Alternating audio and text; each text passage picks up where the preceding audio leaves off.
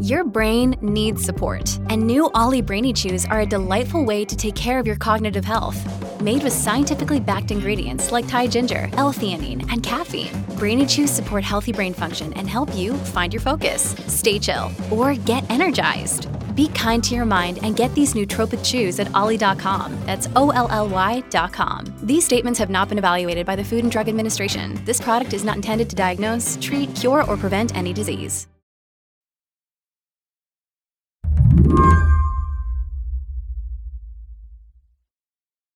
Richard Kahlenberg makes his controversial recommendations so quietly that you may have to lean close to understand him. He's been called a liberal maverick. When I told him he sounded a little gentle for a maverick, he laughed.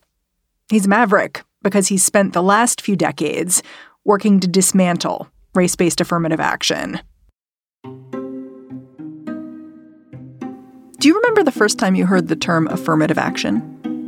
It was probably in middle school or high school. Do you remember having a reaction to it?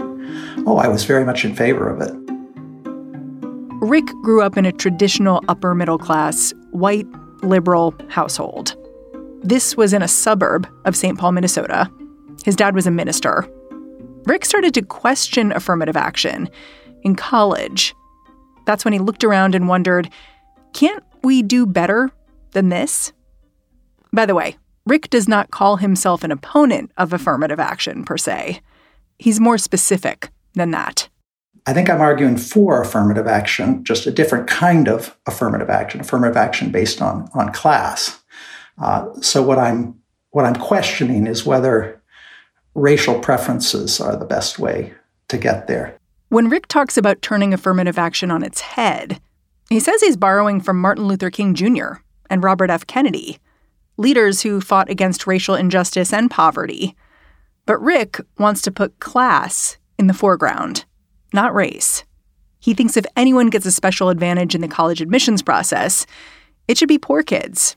And he believes in this approach so strongly that he's teamed up with conservative attorneys who are asking the Supreme Court to abolish affirmative action completely.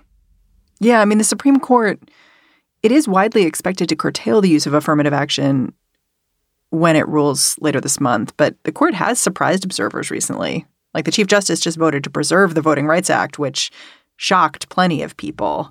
I was just going to say, I was very heartened by that decision. And I think it suggests that there are at least a couple of conservative justices who are likely to take this more moderate path, which suggests you can't use race in admissions. It's interesting to hear you describe this path as moderate. I think plenty of people would disagree with that description. Well, if you look at public opinion, the Pew Research poll found that 74% of Americans do not want race used as a factor in who gets admitted to college. So it's not a right-wing position to have qualms with racial preferences. That poll was from last April. But another poll from this April shows that just over half of Americans still think affirmative action is needed. Either way, a lot of Americans do agree with Rick, but that doesn't mean he feels like his ideas have been embraced, especially among fellow liberals. It's uncomfortable to disagree with friends. Do you disagree with your friends on this? A lot of my liberal friends are quite upset that I take a different position than the orthodox one on affirmative action. And I work with civil rights groups on school desegregation, on labor issues, getting better funding for community colleges, on the vast majority of issues. It's been hard to disagree with them on this particular issue, but I think at the end of the day, I think I will soon be working with those friends to figure out new paths to racial diversity that acknowledge, the kind of the hidden injuries of class in America.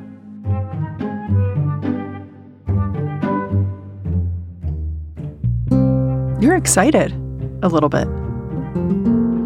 Well, I'm not excited yet because we don't know what the U.S. Supreme Court is going to rule.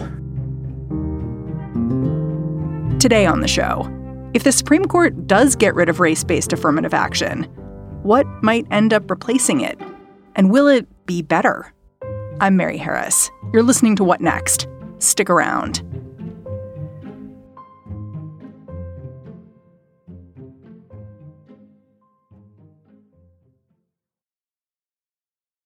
This episode is brought to you by Discover. When it comes to your finances, Discover wants you to know they are the credit card that is always there for you. With 24/7 U.S.-based live customer service, everyone has the option to talk to a real person anytime, day or night. Yep, that means no more waiting for, quote, normal business hours just to get a hold of someone. We are talking real service from real people whenever you need it. Get the customer service you deserve with Discover. Limitations apply. See terms at discover.com/creditcard. For the ones who work hard to ensure their crew can always go the extra mile, and the ones who get in early so everyone can go home on time, there's Grainger, offering professional-grade supplies backed by product experts so you can quickly and easily find what you need.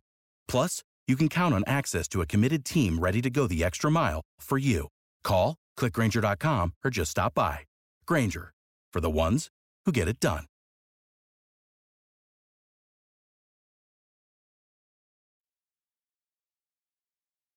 I want to start at the beginning for affirmative action if we can.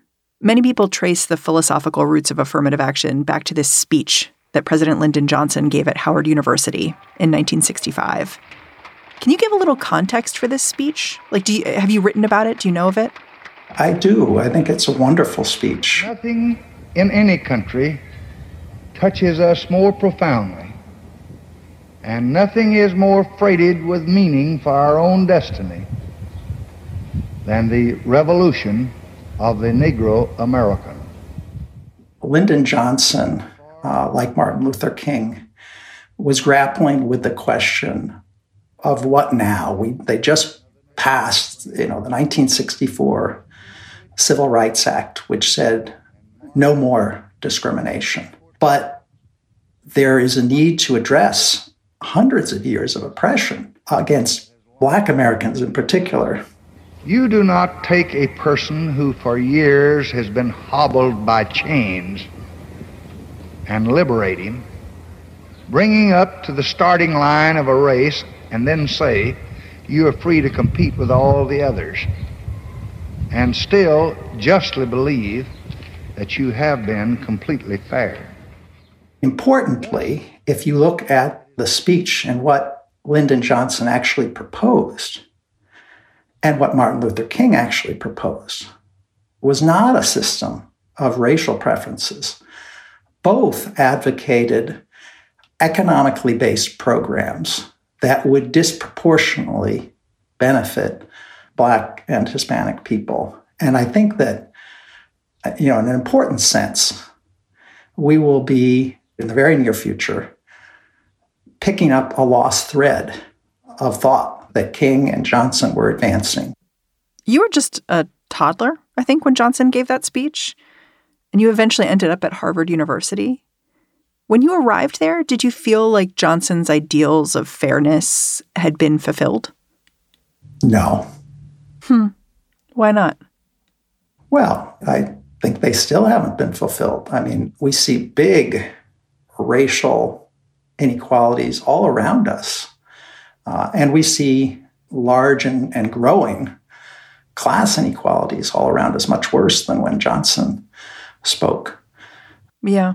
I mean, you were a legacy at Harvard, right? I was. Did that impact you? How did you think about that? Because it certainly speaks to your privilege. Absolutely. And I think a large part of the fact that I'm focused on class-based preferences is out of a sense that I've had all sorts of advantages in life. My kids have had all sorts of advantages in life. By focusing only on race, we miss this huge issue of class inequality. And legacy preferences are the worst form of class discrimination that has a huge, disparate impact on on people of color. It's astounding to me that, in the litigation, Harvard and UNC defended the use of legacy preferences. They're anachronistic. They're completely unfair. There's never been a really strong argument in favor of legacy preferences. If Rick Kahlenberg had his way, college admissions in the U.S. would be transformed. It's not just that legacy admissions would go out the window, though they would. Schools would also admit students based on the hurdles they and their families had to overcome, not just academics. And once disadvantaged students were admitted to elite institutions, they'd get academic and social support so they could succeed. To Rick, this looks like restoring a moral core to the admissions process. He says now, lots of kids simply don't stand a chance. The system systematically excludes all these talented students from working class backgrounds who could contribute so much to our society, but are mostly shut out now. But once you're creating an elite space, aren't you by necessity excluding people? There will be reasons to exclude people if you are choosing, basically. And that's not going to go away. That's right. I think the difference is you want the rationale for exclusion to feel fair. And being excluded because someone's getting a legacy preference doesn't feel fair to people. That's why 75% oppose. And for a lot of people, being excluded because of race also feels unfair. But Rick's fight to make college admissions more fair has meant forging an unlikely alliance with a conservative activist named Edward Blum. Blum has spent decades fighting to limit the Voting Rights Act and ensure Republicans can maximize their political influence. In recent years, he's also been bankrolling court cases that attack affirmative action. The case that's in front of the Supreme Court right now is one of his. In it, students argue that Harvard and the University of North Carolina have crafted admissions policies that end up excluding white and Asian applicants. And Rick Kahlenberg, he's testified in support of this argument. So I asked Rick about the decision to work with Blum. Yeah, we do have different interests. And to be clear, my position in the testimony in the case is different than Edward Blum's or Students for Fair Admissions. So I testified that Harvard and the University of North Carolina could, given all the evidence, achieve racial diversity by using class-based preferences. I said that if there were other colleges in the country that tried faithfully to implement class-based affirmative action and could not produce racial diversity, that I would favor using race as a last resort. Did you ever consider not getting involved? I thought long and hard about whether I should get involved. I had been, an advocate for class-based affirmative action and written articles and books. And so this was a step from outside advocate to a participant in the process. And I recognize that there would be, costs to doing that. What have the costs been? Well, I would just say in terms of some relationships with friends of mine in the civil rights community and others, there are people who don't understand why I've taken the position that I do. Did you have a moment where you regretted your choice? No, I haven't regretted my choice. I guess if the Supreme Court strikes down race and strikes down the ability of socioeconomic status, to use socioeconomic status in admissions, that would be deeply disappointing to me. But I don't have regrets. After the break, if the Supreme Court does put an end to racial preferences, Rick says it'll force elite institutions to change the way they operate. Is that true? This episode is brought to you by Progressive Insurance. Hey, listeners, whether you love true crime or comedies, celebrity interviews, news, or even motivational speakers, you call the shots on what's in your podcast queue, right? And guess what? Now you can call the shots on your auto insurance, too. Enter the Name Your Price tool from Progressive. The Name Your Price tool puts you in charge of your auto insurance by working just the way it sounds. You tell Progressive how much you want to pay for car insurance. Then they'll show you a variety of coverages that fit within your budget, giving you options. Now, that's something you'll want to press play on. It's easy to start a quote, and you'll be able to choose the best option for you fast. It's just one of the many ways you can save with Progressive Insurance. Quote today at Progressive.com to try the Name Your Price tool for yourself and join over 28 million drivers who trust Progressive. Progressive Casualty Insurance Company and Affiliates. Price and coverage match limited by state law. Make no mistake, Rick Collenberg knows this Supreme Court case we're waiting on has the power to blow up the way the college admissions process works. But he welcomes that. To him, the path universities are on right now, valuing diversity, but not reckoning with class, means schools simply admit privileged students across the board.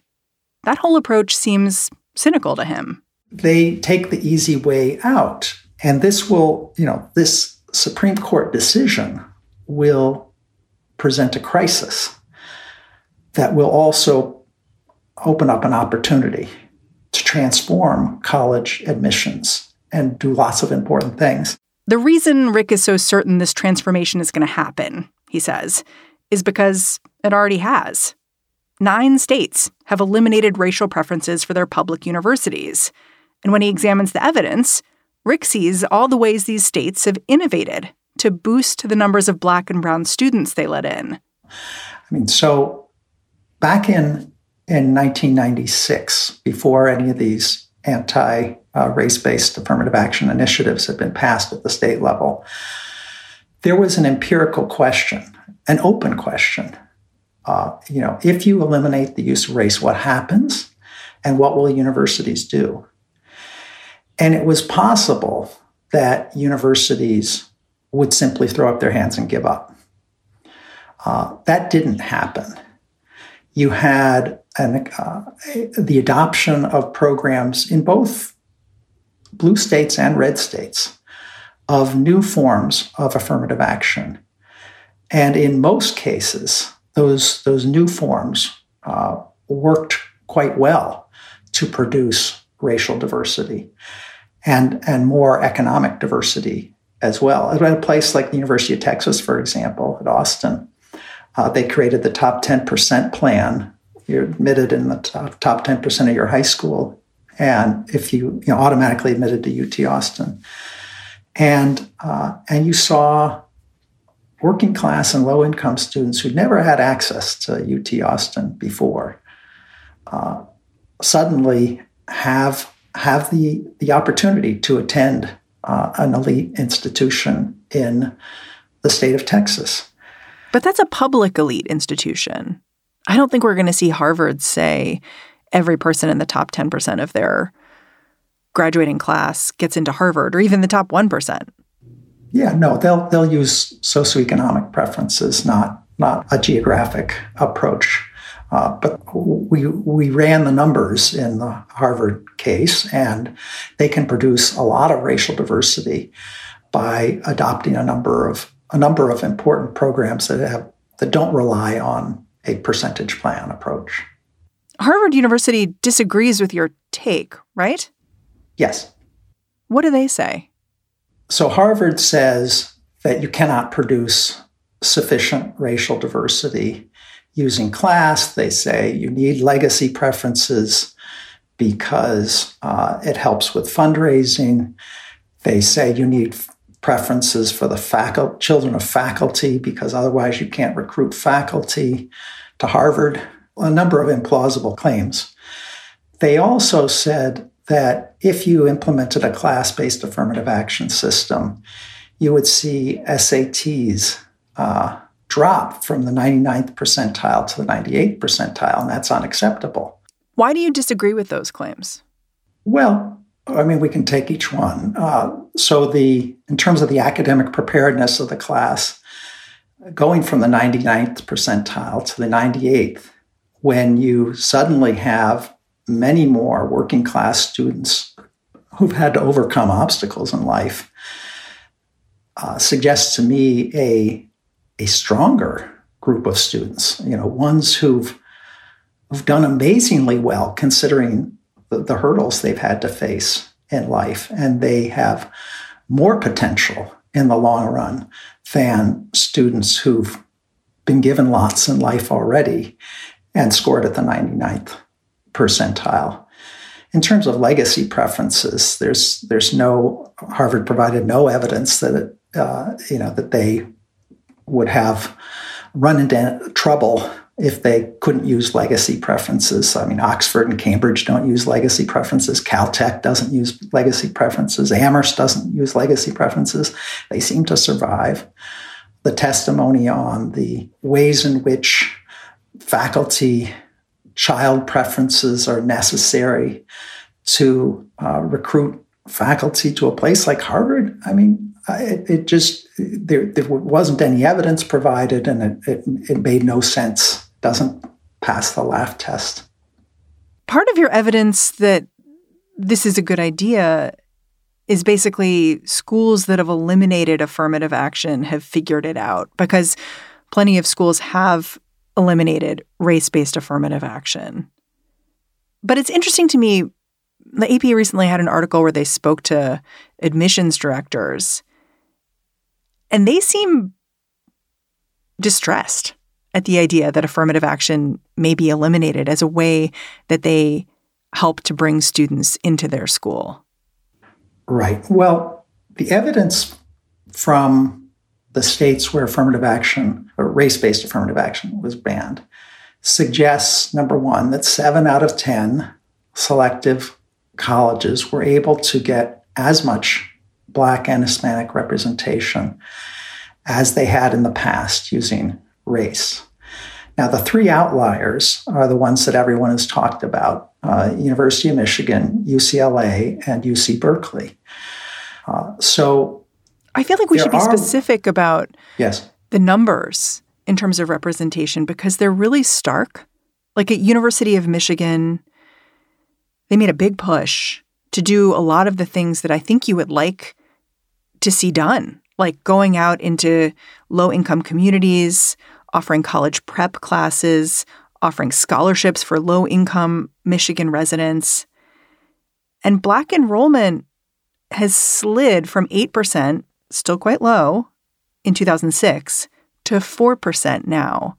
That's very small. Michigan does not have a 4% Black population. Right. So Michigan is the one that has struggled the most. We want to look a little more closely at what Michigan does and what it doesn't do.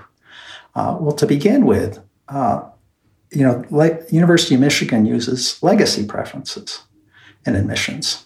So they're not doing everything that they can to achieve racial diversity without using race. They also use non-need merit aid, which is very difficult to defend. So this is giving aid to people who don't need the money because their SAT scores are higher, and they'll make University of Michigan look better on the U.S. News and World Report rankings. So Michigan isn't doing everything it can.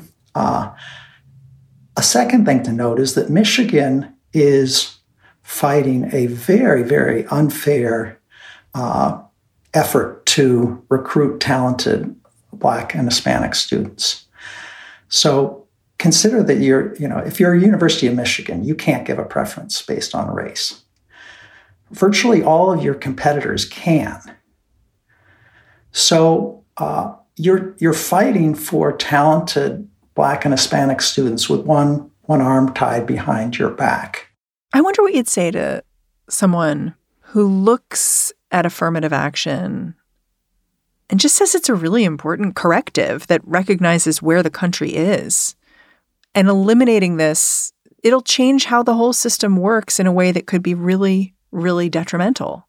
Oh, I think to the contrary, it will change the system in a way that will recognize the fact that some kids go to under-resourced schools, that they grow up in dangerous neighborhoods, that their families struggle economically and can't get, don't have the resources to give them an SAT prep class. All those things should be considered in the admissions process. And they're really not fully considered now because colleges have a strong financial interest to admit wealthier students of all colors. And I expect once that easy route is cut off by the Supreme Court, that universities will begin for the first time to really grapple with the inequalities of opportunity in this country that are related to race and fundamentally rooted in class. But those financial interests aren't going to go away. The colleges are still going to want to have fat endowments, right? Absolutely. And that's why it's so important that colleges have become deeply aware of the importance of racial diversity. They will need to change priorities in order to maintain racial diversity. And a number have already said that they will do what it takes to make sure that they're educating a diverse population. And they're going to need support from federal and state officials to make sure they have the resources to do this. Do you ever think about where you would be personally if the policies you advocate for had been in effect when you were going through the higher education system? Like we've talked about how you went to Harvard, you were a legacy, you also went to Harvard Law School. Like, what do you think your journey would have been if you were living in the world you want to create? Well, that's a great question. I mean, I and my kids and my grandkids would have been and will be disadvantaged by a system that provides a leg up to low-income and working-class people of all races. And that's a reality. It's precisely because I recognize that I and my kids and my grandkids have all sorts of advantages in life that I think it's important to open up the system so that others could benefit as well. Richard, thank you so much for joining me and for your research. Okay, well, thank you so much. It was wonderful to be with you, Mary. Richard Kahlenberg is a senior fellow at the Progressive Policy Institute. He's also a lecturer at George Washington University. And that's the show. If you're a fan of what we're doing here at What Next, the best way to support our work is to join Slate Plus. Go on over to slate.com/whatnextplus to sign up. What Next is produced by Elena Schwartz, Rob Gunther, Anna Phillips, Paige Osborne, and Madeline Ducharme. We are led by Alicia Montgomery, with a little help from Susan Matthews. Ben Richmond is the Senior Director of Podcast Operations here at Slate. And I'm Mary Harris. Go track me down on Twitter. I'm at Mary's Desk. Thanks for listening. I'll catch you back here tomorrow.